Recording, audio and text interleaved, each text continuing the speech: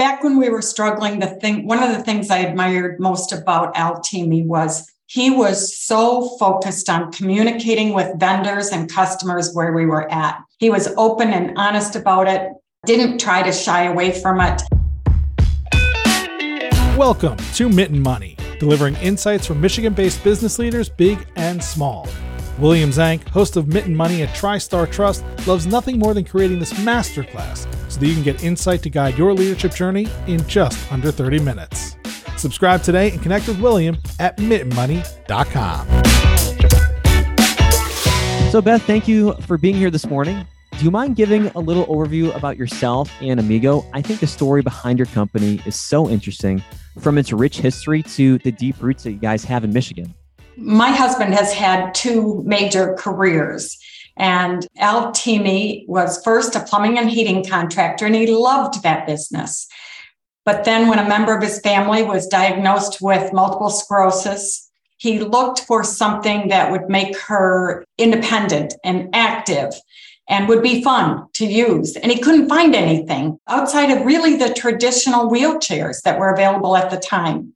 So in 1967, he built in his garage, tinkering nights and weekends, this little three-wheeled vehicle, and they named it Amigo. And in 1968, he started the company.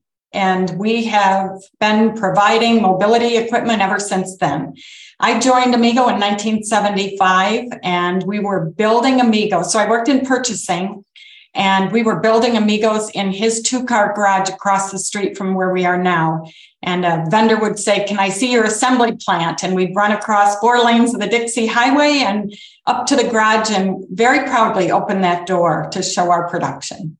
That's just so special. And I think it speaks to a little bit about the American spirit too, and just your husband's perseverance to come up with a solution to where there is obviously product demand, not only for that loved one, but then possibly for other people too. Because I could imagine that just at that exact point, there weren't too many other possible solutions out there. So with Amigo being in business now for over 50 years, I can see how your company has been through so many tough operating environments. In your experience, has it been better for leaders to be more proactive or reactive during those times? So I think you have to be a little bit of both, but to me, it's less painful to be proactive because we've learned the hard way. But when you're proactive, you start to think of the what ifs and the risks and the opportunities. And if you can plan for that, I think that is so helpful to the business. 25 to 30 years ago, our business was climbing rapidly. Our sales were growing 40, 50% a year in the healthcare market. People wanted an Amigo. And when that growth is occurring at that kind of rate, you feel like it's a gold mine and it's never going to change. And really, because of insurance and some Medicare challenges, the whole industry changed. And we almost lost the business because we stayed way too long doing the same kind of thing. So it was a lesson, a need to be proactive, look ahead. What else could you do? What else are you good at? And it really changed the focus of our business and the direction of our business when we did that. Sure, that makes great sense. And just as a question, Beth, tailing off of what you just mentioned, when you were going through those rapid areas of expansion, how did you go about divvying up, trying to figure out, do I dive further into sales? Do I dive further into the revenue side of the business? Or would I rather allocate money towards the operational side or the manufacturing side to help keep up with the rapid demand? Because obviously you'd hope for a business to grow 40 and 50% per year, but you know that at some point that might start to slow down a little bit. There are lessons to the past that you look back on it. And there were times when we felt the best approach, and maybe the first approach, is cut your expenses. Really look at how lean you can operate that company. And to a certain extent, you need to do that. But in one of our darkest times, I remember Al and I talking and saying, every day we have to sell product. And we really kind of flipped that thinking to every day come in. How can we impact today's sales and put energy into contacting more people, more outlets? And I really think you can't ignore cutting some costs, but I really think if the focus is on selling, that's your best way out of a mess. I appreciate you touching on that. And so I think this next topic ties in a little bit more to that, but how should companies approach the topics of research and development and hiring during those tough times? To your last statement, you want to be looking at expenses, but then there's also trying to plan for the future. There's no exact formula or equation for this. And so it seems natural that you might want to go cut costs and save money, but you could also be possibly limiting future growth. So one piece of advice that I have is hook yourself to a star, which I think is an entrepreneur. I think entrepreneurs have an ability and a vision that the rest of us don't have. And any company that can have an entrepreneur in it or a visionary in it has an advantage. You have to, as a company, prioritize where the biggest impact of your investment is. And sometimes you have to say, yes, I'm going to go borrow money, or we're going to take more money out of our personal savings, and we're going to invest in this business in the R&D side. We stayed too long with that same product in healthcare, as I mentioned before, and that was a tough lesson. So what we did was you really have to study, what are we good at? We always said we're good at healthcare. It's bigger than that. What we're really good at was batteries, motors, chargers, wheels, and controllers. Then we said, how can we use those 5 key components to build other products for other markets? And it kind of opened up a huge opportunity for us. And that is what we've been focusing on the last 10 years. And so it's launched us into industrial markets. It's launched us into aviation, and it's launched us into the grocery market. Regarding customer relations, in what ways do you try and connect with your end clients during those rough, possible turbulent times? In one way, you want to always be proactive, but you could also understand that they could be also facing the same cost pressures or revenue pressures that you're also facing. And so do you try and share a specific message with them? Or I guess, what do you think in regards to those things? So I think back when we were struggling, one of the things I admired most about Al Teamy was he was so focused on communicating with vendors and customers where we were at. He was open and honest about it, didn't try to shy away from it. He would talk to vendors and say, are we paying you timely? And are we doing okay from your perspective? And I always admired that. And I think over the years when we did go through tough times, those vendors helped us. They sometimes extended our credit with them and gave us more time to pay our bills and discounted bills at times. I think it was all stemming from that open, honest communication and not dodging that issue. To me, that was big. Today, we're a high relationship company. We build relationships with our customers in every market. We do that through newsletters, personal visits, but also just that constant flow of communication saying, number one, how can we help you? How can we solve your problems? Let's partner together and work this and make both companies better. From day one, Al has always felt that service is important because when we started in healthcare, it was people's legs. So we had to respond to service requests and find a way to handle service and repairs. That grew to where we're processing between 45 and 60,000 work orders a year. Oh, wow. That insight into service really helps us build better products. And I think for a lot of retailers, we're handling service, and it's just built that relationship even stronger. We're not just selling and moving on. We're servicing that for many years. So just as a follow-up question, regarding the process of the work orders and getting everything filtered in, obviously 45 to 60,000 work orders, that's a lot of work orders you're getting daily and weekly or possibly over the holiday time too. How did you go about building those systems out? Because I can imagine if it's 1 or 2 work orders, it's okay. So you email this person, they can get everything taken care of. But when you start to get into the thousands of work orders, how do you go about managing all that?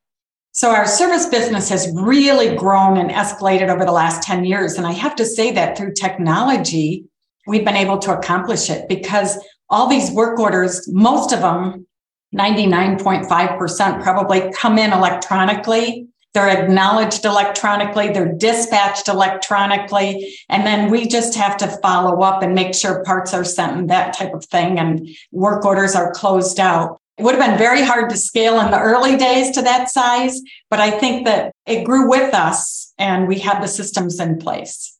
There is one other fun piece of our business. Al Teamy back in 2008 had what I thought was a crazy idea and what we now label was genius. He said, what happens to all these motorized shopping carts at end of life? And we knew how many we were shipping out every week. So what happens? They were being thrown into landfills. So he came up with the idea, why don't we get them back? And I said to him, no, we're in the new business. I don't want all these dirty old carts back. What are we going to do with them? Well, fortunately, he went ahead with this, and our team thinks it's one of the great ideas in the history of our business. We started a recycling center. We get 6,000 to 7,000 carts back a year. We harvest the good parts of them because maybe 6 months before they were ready to be gotten rid of, a new controller, a new charger, a new seat was put on. We harvest all those good parts, clean them, check them, test them, and we sell them on the recertified service market. So like one of our retailers say $1.4 million in a year buying recertified parts. So if you have a cart that's 5 years old, why put a brand new part on it? And so it has been wonderful. And we also get our competitors' carts back. We'll sell their parts on the certified. They can get them from us. It's just been a great environmental initiative in our business. Yeah, not only from an environmental perspective too, but in a way that's thinking outside the box, typically from what other people might think about. But then you're also adding additional revenue for your company, saving costs for your end consumer. So, I mean, that's the perfect loop where you want to go have in customer relations. And our environment's precious. And I think we're getting that message that we all need to participate in creating a healthier environment. And we live in too much of a throwaway society. So it was brilliant and we're grateful. Sure, that all makes great sense. And so I also noticed, Beth, in doing research for the podcast, that your company is a market share leader for many of the nation's largest grocery stores. And so in what ways did you go about building and then also maintaining this lead? Because it's one thing to build up a big lead or be a big market share leader in all these different categories. But then also there's the whole point about maintaining that so it doesn't get eroded away by possible other new entrants.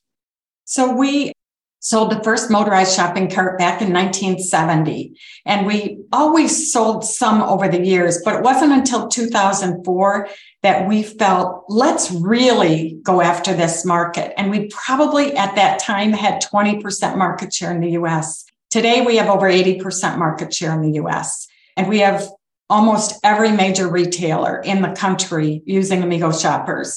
And I think that our approach has been very individualized with each retailer. And we meet with them and what are their challenges?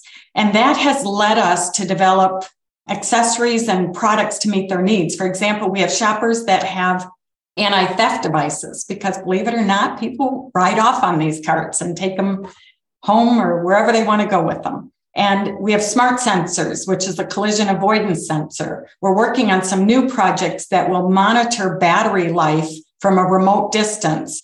We'll be able to track carts where if they are stolen, we can track them to where they're being taken. So all of that has come through from identifying what are the retailer's challenges and then finding a way to meet those needs. That's perfect. And so if you were to go sum up all the useful business tips you've learned over the years, what would you say has been the most useful tip that you learned working at Amigo? I would say it's a cartoon I saw many years ago. And it's this guy happily strolling across an arched bridge. And on the top, it was very smooth. And so this person's walking across the bridge feeling very confident. The side view of the bridge is pebbles and stones are starting to fall. And so underneath, it can be caving and you may not realize it.